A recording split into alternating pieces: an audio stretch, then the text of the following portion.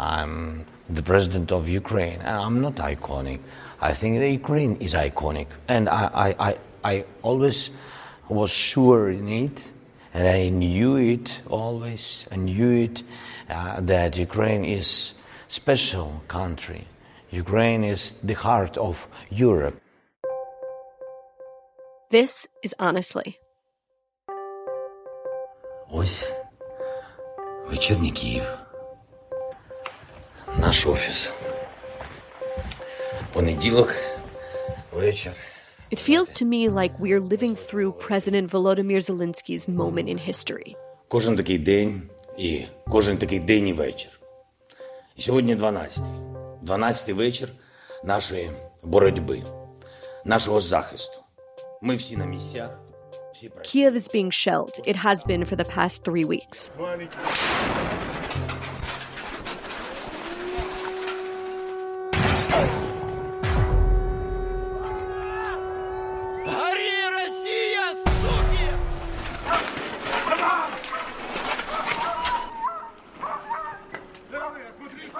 But the former comedian turned president remains at his desk, wearing his army t-shirt and sitting in his green leather chair on Bankova Street. Яка обов'язково буде силою зброї та силою нашої армії. More than 2 million Ukrainians, probably more at this point, have fled the country. But Zelensky simply will not budge. Погляньте сьогодні на нашу країну. Чаплинка, Мелітополь, Токмак, Новотроїцький, Херсон, Старобільськ. Всюди люди захищали себе. I am not hiding, and I am not afraid of anyone, he has said. When the Americans offered him help evacuating, he said, Всім добрий вечір. Good evening, everyone. The leader of the fraction is here. The head of the president's administration is here. Prime Minister Shmyhal is here. The president is here. The fight is here. We are all here. Our military are here. Citizens and society are here. We are all here defending our independence, our state, and it will remain so. Glory to our defenders. Glory to our women defenders. Glory to Ukraine. And then, reportedly, I need ammunition, not a ride. I'm in Florida right now, and I saw a guy wearing a t-shirt with that line printed in yellow and blue. Already, somehow, there are t-shirts. There's a reason that line, apocryphal or not, instantly became a meme. It's because we live in an era in which acting like sheep has become the norm, in which cowardice has become the default, in which the ideas of leadership and sacrifice and duty seem like dead letters. And yet here in front of us in this person was the real article, a leader showing courage, physical as well as spiritual courage, and in doing so inspiring bravery in others that they did not think themselves capable of. He is breathing life into virtues that many Americans thought were on life support or already dead. President Zelensky knows what he is fighting for. We are all at war, he said in an address to Ukrainians. Захопити, що вони хочуть контролювати. Ваша робота. Everywhere people defend themselves, although they do not have weapons. But these are our people. They have courage, dignity, and hence the ability to go out and say, I'm here, it's mine, and I won't give it away. My city, my community, my Ukraine. Слава Україні. And Zelensky knows what he is willing to do to defend it. In his speech last week to British Parliament, he said it through the words of Churchill. We will fight in the forest, in the fields, on the shores, in the streets. We will fight on the banks of the rivers, and we are looking for your help, for the help of the civilized countries. And he promised to never surrender. My favorite Zelensky line of all, though, the most profound thing of so many profound things in these shocking few weeks, came when a reporter asked him how he was doing given the circumstances. Here's what he said. Life is as it is. My life today is wonderful. I believe that I am needed. I think that's the most important sense of life, that you are needed. That you're not just an emptiness that breathes and walks and eats something. My life today is wonderful, as I believe that I am needed. That's the most important sense of life, that you are needed. that you're not just an emptiness that breathes and walks and eats something.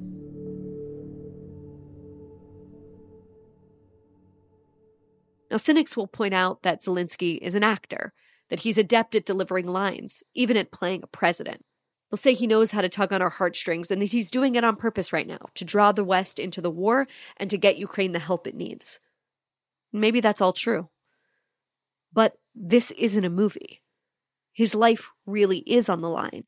And in any case, that explanation doesn't account for the millions of ordinary Ukrainians who are now taking up arms to defend their country.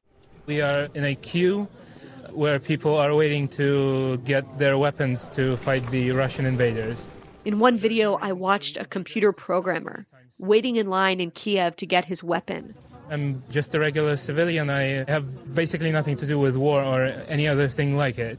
And I wouldn't really want to participate in anything like this, but I don't really have any choice because this is my home. There are so many astonishing videos like this.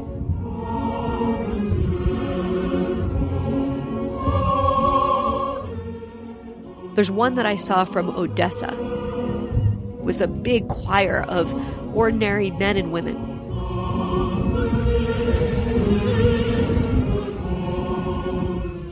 And they were singing at the top of their lungs a song in Italian.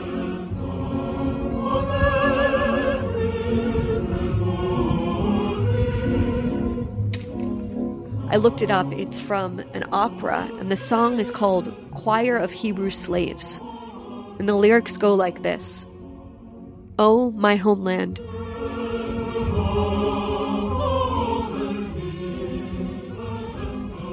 So beautiful and lost.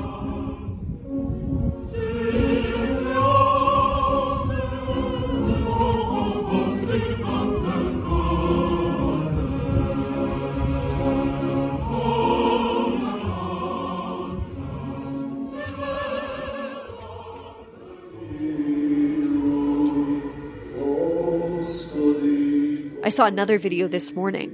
This one was posted by a friend of mine, a journalist who flew to Ukraine to see the reality for himself.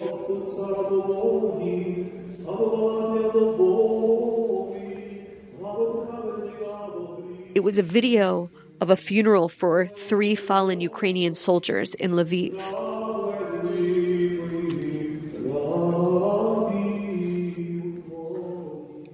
And while they're mourning, while they're going through this funeral service,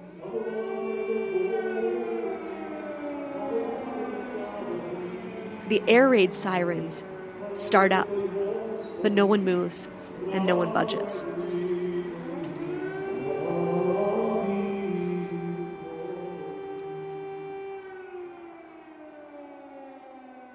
Listening to all of this, watching it, watching people speak and sing and weep is really, really moving and inspiring to me.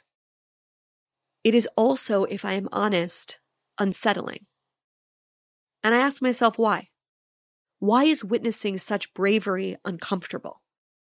I think it is because I cannot help but notice the gap between them and us, between the bigness of their vision and their mission and the smallness of ours, between their moral clarity and our moral confusion, between their spine and our spinelessness, between their courage and our epidemic of cowardice, between their steadfast commitment to civilization and our too often resignation to chaos.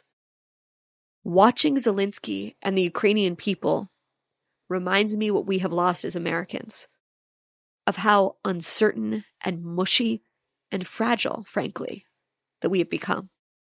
Bearing witness to Ukraine's answers forces me to ask some hard questions about us, questions that I worry many of us have forgotten how to ask. How would we act if the guns were to our heads? Would we similarly feel no choice but to fight for our home, for our way of life, for everything that we love? Would we actually have the courage to live by the values that we profess if our backs were the ones to the wall? Would we have this sense of national unity, of sacrifice? Or have we gotten so comfortable, so divided, so removed from the world of flesh and blood that we have forgotten how to name those values at all? We are very, very far from a physical war, and I pray we are never in one. But that doesn't mean that we in America aren't in an ideological one. We are, and we have been in one for a while now. And it is one that we, heirs to the Enlightenment and to the American experiment, are losing. We're losing because we're unserious. We say, I'm a brand. Follow me. Like me. And Zelensky says, I am not iconic. Ukraine is iconic. We ask, is America ill-gotten? Zelensky says, Ukraine is mine. We say, words, podcasts, comedians, they put us in danger. Zelensky says, I will never surrender. We LARP on Twitter and work hard to get people fired for bad jokes or Halloween costumes. Ukrainians line up for guns and say, I want to defend everything that I love. We take down statues of Lincoln, Washington, and Jefferson, and they say, glory to Ukraine. We say, there is no truth. There's only power. And they say, no, might does not make right. We say, anyone who disagrees with me is a Nazi, which, by the way, is exactly what Putin said to justify this invasion. And they say, no, right now we are one people, united. The world is changing fast, though. We are watching as history roars back to life, and the difference between the world of Zelensky's Ukraine and ours is only a matter of degrees and of time. One of the core lessons I'm taking away from what's happening right now in Ukraine is that fighting for noble causes matters. It is the only thing that matters, because it can mean the difference between life and death, between freedom and subjugation, between freedom and slavery. Everything happening in Ukraine right now is happening because human beings in a smaller, weaker country are willing to fight against a superpower. They are willing to bend the arc of history in their favor. And I wonder, watching them, if we could be stirred to care about causes bigger than ourselves, bigger than our comforts, our reputations, or what comes up when we Google ourselves. If we in America are the home front of the free world, and I still believe that we are and that we must be, what are the principles that should guide us? What are the things worth fighting for? I want to suggest 3 of them. The first is individual liberty. Individual liberty, the bedrock value of this country, that is worth fighting for. Since Russia's war in Ukraine began, the following things have happened. This weekend, police were called to Russia House in DuPont Circle to investigate a hate crime. Its owners, who are American citizens, said someone broke several of the restaurant's windows. Russia House, a restaurant in Washington, D.C., right near DuPont Circle. COVID restrictions already hurt that business. They plan to reopen in mid-March, but now they'll be closed indefinitely. It's been vandalized more than once. Its windows were broken. Its door was smashed in. Some people are divided, and it's just breaking my heart. In Vancouver. This is the front door to Victoria's St. Sophia Russian Orthodox Church, splattered with red paint by vandals sometime between 2 and 4 p.m. on Wednesday. St. Sophia's Russian Orthodox Church had red paint thrown on its front doors. At this bakery in Vancouver's Harbour Centre, they've started receiving harassing calls. The owner is a Canadian citizen born in Russia. Some people swear. People who just start conversation, are you still open? And swear. The Montreal Symphony canceled a performance by the Russian virtuoso Alexander Malofiev. A Russian superstar soprano will no longer perform at the Metropolitan Opera. And in the meantime, the Met in New York dropped one of its most celebrated sopranos. She has performed with the Met Opera Company for 20 years.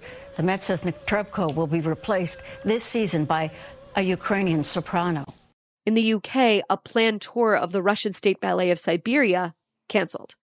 A Formula One racing team fired a Russian driver. The Paralympics Games, these are Olympic Games for handicapped people. Athletes from both Russia and Belarus are now banned from the Paralympic Winter Games in Beijing. Banned Russians from participating. In order to preserve the integrity of these games, we have decided to refuse the athlete entries from RPC and NPC Belarus. Oh, and let's not forget the cats. Yes, that's right. The International Cat Federation has banned Russian felines. I wish I was kidding. Michael McFaul, who served as Obama's ambassador to Russia, wrote on Twitter, "There are no more innocent, neutral Russians anymore." Think about that for a second. There are no more innocent, neutral Russians anymore. And ask yourself where you might have stood after Pearl Harbor, when we were told how important it was to put Americans of Japanese descent into giant holding pens. Now, this is a very incomplete list. Only a few of the latest victims in a series of seemingly never-ending moral panics that we live through in this country. But this mob mentality, which a week from now will move on to something else, but right now is presenting itself as a frenzy of anti-Russian bigotry, can never, ever be made normal, because it cuts against the most foundational principle of liberal democracy. That is the principle of individual liberty. As my friend Jacob Siegel put it in Tablet magazine, the notion that individuals should have their employment conditioned on the actions of a foreign government or their willingness to denounce those actions is gross and authoritarian. It's the kind of thing I was raised to believe happened in Russia, not the United States. In free and just societies, we judge people as individuals, not as members of a group. We judge them based on their deeds, not based on the deeds of their parents or where those parents were born, or people of the same gender or zip code or skin color. Fetishizing group identity, whether religious or racial or sexual or whatever, it is poison.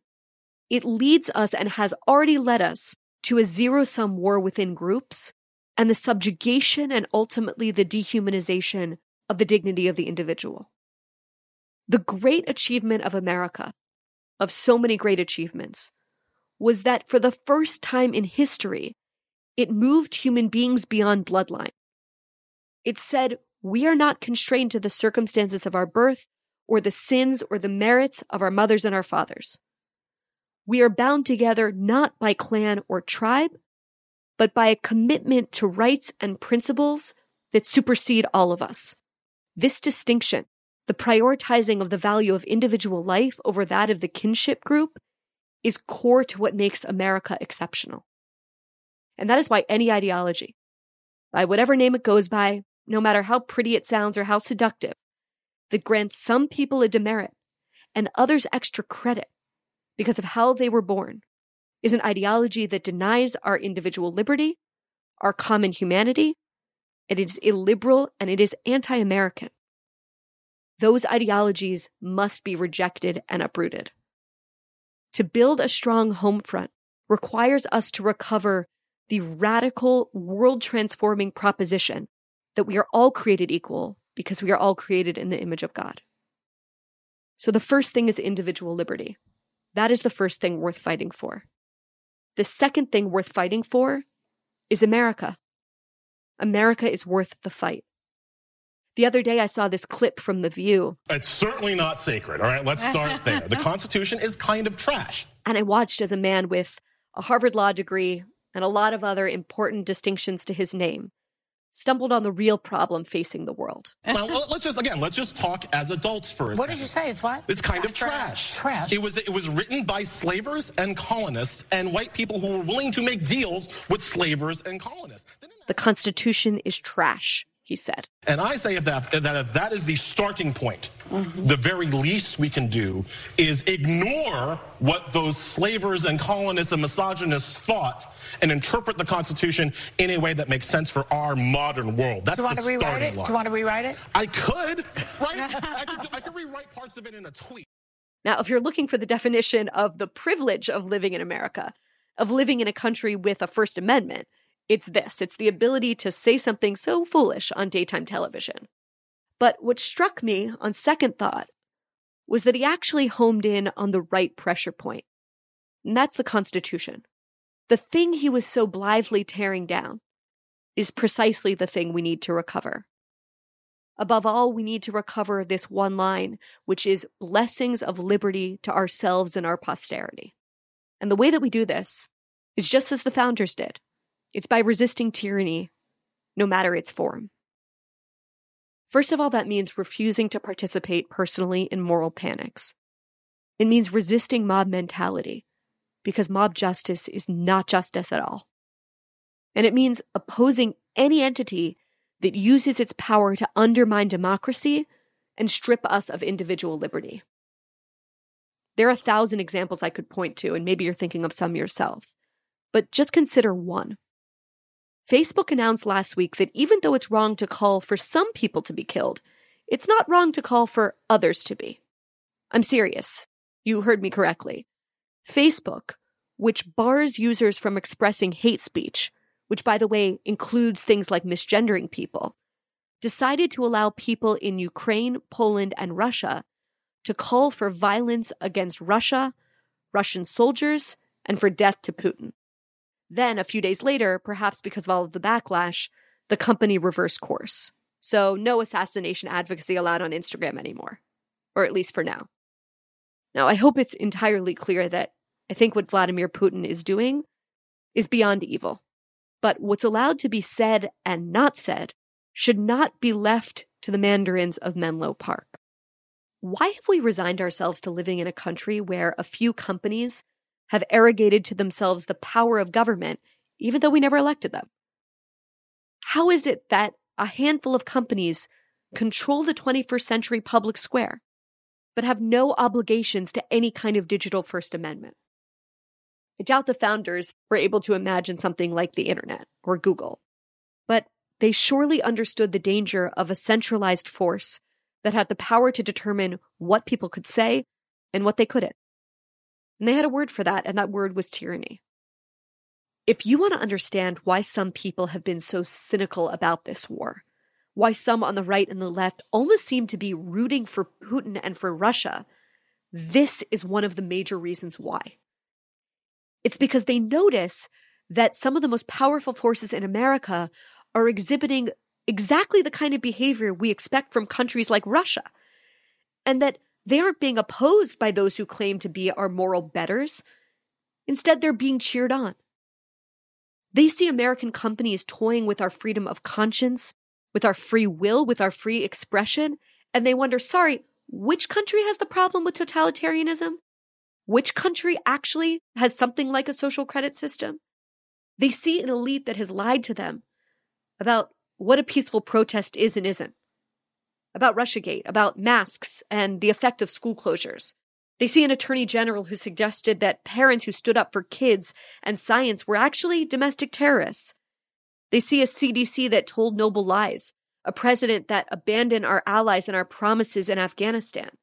They see a White House right now at this very moment that is crying crocodile tears for Ukraine while using Moscow to negotiate a deal with Iran. They see an administration that says fracking is evil and nuclear energy is evil while they buy oil and gas from despots. They see a group that tells us to follow the science while also insisting that there are no biological differences between men and women. That says words are violence, but that violence you see in the streets of your city, that's just a hallucination. They see an elite that leaps between BLM and COVID mandates and Palestine and Afghanistan and anti-Asian hate, and they think, nope, I'm out. The smart bet is to bet against whatever that is. I want to say two things about this posture. The first is that it's possible to acknowledge the lies and hypocrisy of our experts and our institutions. But seeing that sorry reality says nothing about the reality that Russia is actually bombing maternity hospitals, that it is killing journalists today and innocent people. And if you have hardened yourself to that, if you hate us or part of us more than you hate that, then I think you've lost the plot. I think you're justifying the unjustifiable. The second thing I want to say is that you can oppose the lies and the hypocrisies without giving up on America and its exceptional proposition. The way to recover America isn't to become moral relativists or isolationists or apologists for evil. It is to look our myriad moral and practical failings in the face and fix them. So it's not wrong to see what we've gotten wrong, but it's wrong to acquiesce to that. It's also to recognize what we have gotten right. I heard that the other day in Ketanji Brown Jackson's unapologetic formulation of gratitude when she was nominated to the Supreme Court. If I am fortunate enough to be confirmed as the next Associate Justice of the Supreme Court of the United States, I can only hope that my life and career, my love of this country and the Constitution, and my commitment to upholding the rule of law and the sacred principles upon which this great nation was founded will inspire future generations of Americans. How shocking in its clarity that statement was. I listened to a talk the other day in which a historian, an expert on Russia, said that societies that are conquered from outside can recover, but societies that destroy themselves from within cannot. We need to right our ship. We need to right our ship for ourselves, but also for the world. Because the world needs us to be the moral actors that we promised to be. And we need to be those actors because we need to defend civilization. And we need to be that because civilization has to be defended. So individual liberty is the first thing. America is the second. And the last, at least for now, is civilization. Civilization is worth fighting for. If the past 3 weeks have reminded us of anything, at bottom, it is the reminder that the line between civilization and uncivilization is paper thin. Just ask the people of Odessa. 4 weeks ago, people in Odessa were going to the opera and parks and movie theaters. And right now, and you can look up pictures of this, mothers and their children are filling sandbags and learning how to shoot. Ordinary people in that city, they are standing at the borderland between democracy and subjugation. They will tell you how thin that line is. Or ask Sergei Parabanis. Last week, his wife Tatiana, who was 43, along with his daughter Alice and his son Nikita, tried to flee the town of Irpin, which is a suburb about 15 minutes from Kiev. They had dashed across this partially destroyed bridge when a Russian mortar hit. All 3 of them were killed on the spot. Sergei was in eastern Ukraine at the time. He was helping his sick mother. He found out that his entire family had been murdered after seeing a photo of their dead bodies on Twitter. Tatiana was the chief accountant of a startup in Palo Alto called SE Ranking. And I keep thinking to myself, what would the life of this family be if they had not been born into a country that Vladimir Putin decided actually belongs to him? What if they had been born here? That difference in luck is the difference between a weekend family hike and a weekend family funeral. Now, reckoning with the flaws and failings of our past, grappling with the hard parts of our history, those acts are part of the civilization for which we are fighting. But that cannot be confused for a second with the zeal we are seeing in our culture to purge and purify, to cancel and punish and tear down. To the nihilists who say that we actually have to throw away the tools that allow us to improve and progress and forgive. The tools that have made our civilization the freest in all of human history. Western civilization, I don't care what they say on whatever college campus, it's an unbelievable achievement. It's the gradual development of thousands of years of human will and wisdom and a political and economic and cultural capital. And we should treat it with the preciousness that it deserves. Pretending as if what we have is bad is beyond ignorant. And the ideologues that are trying to drag us back into pre-Enlightenment tribalism should be seen for what they are. Useful idiots doing the bidding of places like Moscow, Beijing, Pyongyang, and Tehran. We should never indulge their ideas. We should say they're wrong, plainly and without apology. Now is the time to set that kind of thinking aside. Now is the time to judge and discern. Now is the time to choose. There are really complicated debates to be had and are being had about no-fly zones and NATO expansion and weaponry. But there are other questions, and these are questions that every single American is equipped to answer. Do we root for Russia and its partners in Beijing and Tehran? Or do we cheer on Zelensky, and with him, London, Paris, and Washington? Do we imagine a future in which each citizen is closely monitored by the state, assigned a social score, and tracked by tech giants that record her every move? Or do we think there's actually something to free and unfettered speech and a respect for privacy? Are we okay with concentration camps for religious minorities and corporations whose profits are downstream of genocide? Or do we say no? Every human life is sacred, and that is unacceptable. Do we say, sorry, nothing we can do about the Chinese Communist Party, it's too strong, and we're too intertwined with them, and the price is just going to be too high? Or do we say, no, that's not true? Do we say, look at what Churchill did in 1940, and look at what Zelensky is doing right now? Look at what a nation can achieve when the stakes are their highest, and when people's hearts and minds are focused on one mission. Do we believe in nation-states with sovereignty or land grabs? Do we believe in the fight for civilization, or do we resign ourselves to decline? Do we insist that nothing is destined, that nothing is predetermined, and that the choice of decline or ascendance is ours? I know exactly what I choose. There are people who fought very, very hard for the freedoms and privileges that we get to enjoy. And a lot of Americans right now are using those freedoms to put the target on the back of other Americans and to suggest that disagreeing about this war makes them traitors. That's wrong. Other Americans, though, are sleepwalking. They're giving up these freedoms without a second thought. And that's what Putin and the rest of the world's tyrants are counting on, by the way. They're counting on the fact that the world's superpower, that now considers receiving groceries in under an hour its major achievement, won't interrupt a good online sale for anyone else's sake.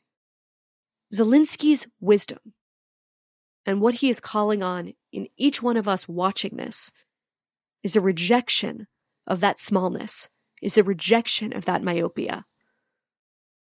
The world offers you comfort, but you were not made for comfort. You were made for greatness. Now, I don't know if Zelensky's ever heard that line from Pope Benedict, but he is its contemporary embodiment. He knows it in his bones. And once upon a time, so did we. It was America that once gave the world the courage and the inspiration to keep the noble fight going. It was our founders that themselves stood against evil tyrants who demanded glory for their fledgling democracy. These days, it's the guy in Kiev with the army green t-shirt and the millions of Ukrainians that he has rallied to his banner. God bless him, and may we all take on his fight, for Ukraine's sake, but also for ours.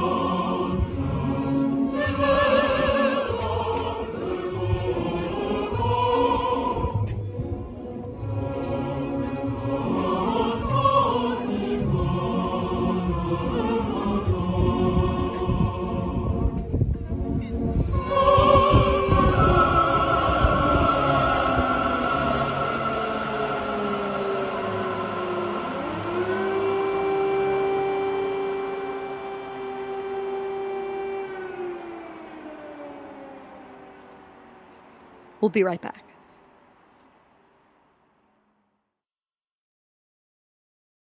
There's so much more to Jewish history than persecution. I know it's sometimes hard to believe that when you talk to Jews, but trust me, there is.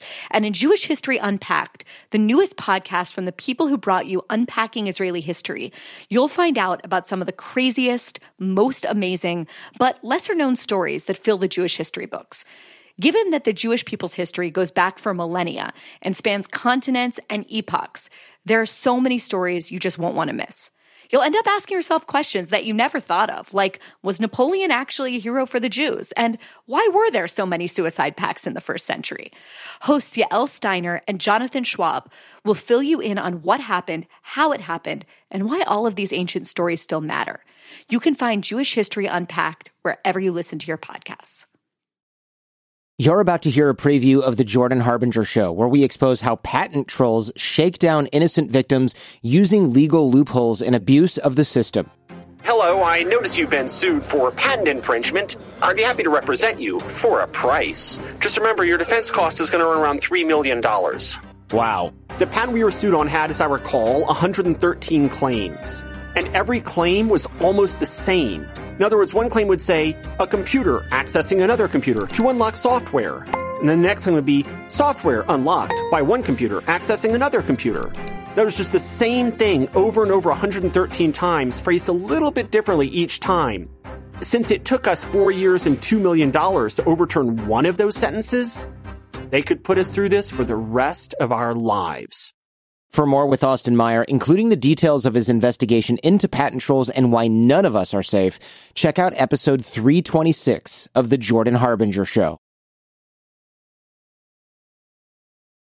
Thanks for listening. If you'd like to read this piece or print it out, just go to barryweiss.substack.com. You can find lots of coverage of the war in Ukraine there. And if you appreciate it, please consider becoming a subscriber. See you next time. This is Brian Dean Wright, former CIA operations officer.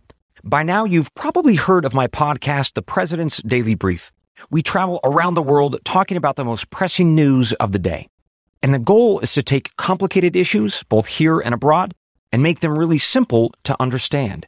We also talk about solutions to the problems that we discuss, just like the actual brief delivered to the president each day in the Oval Office.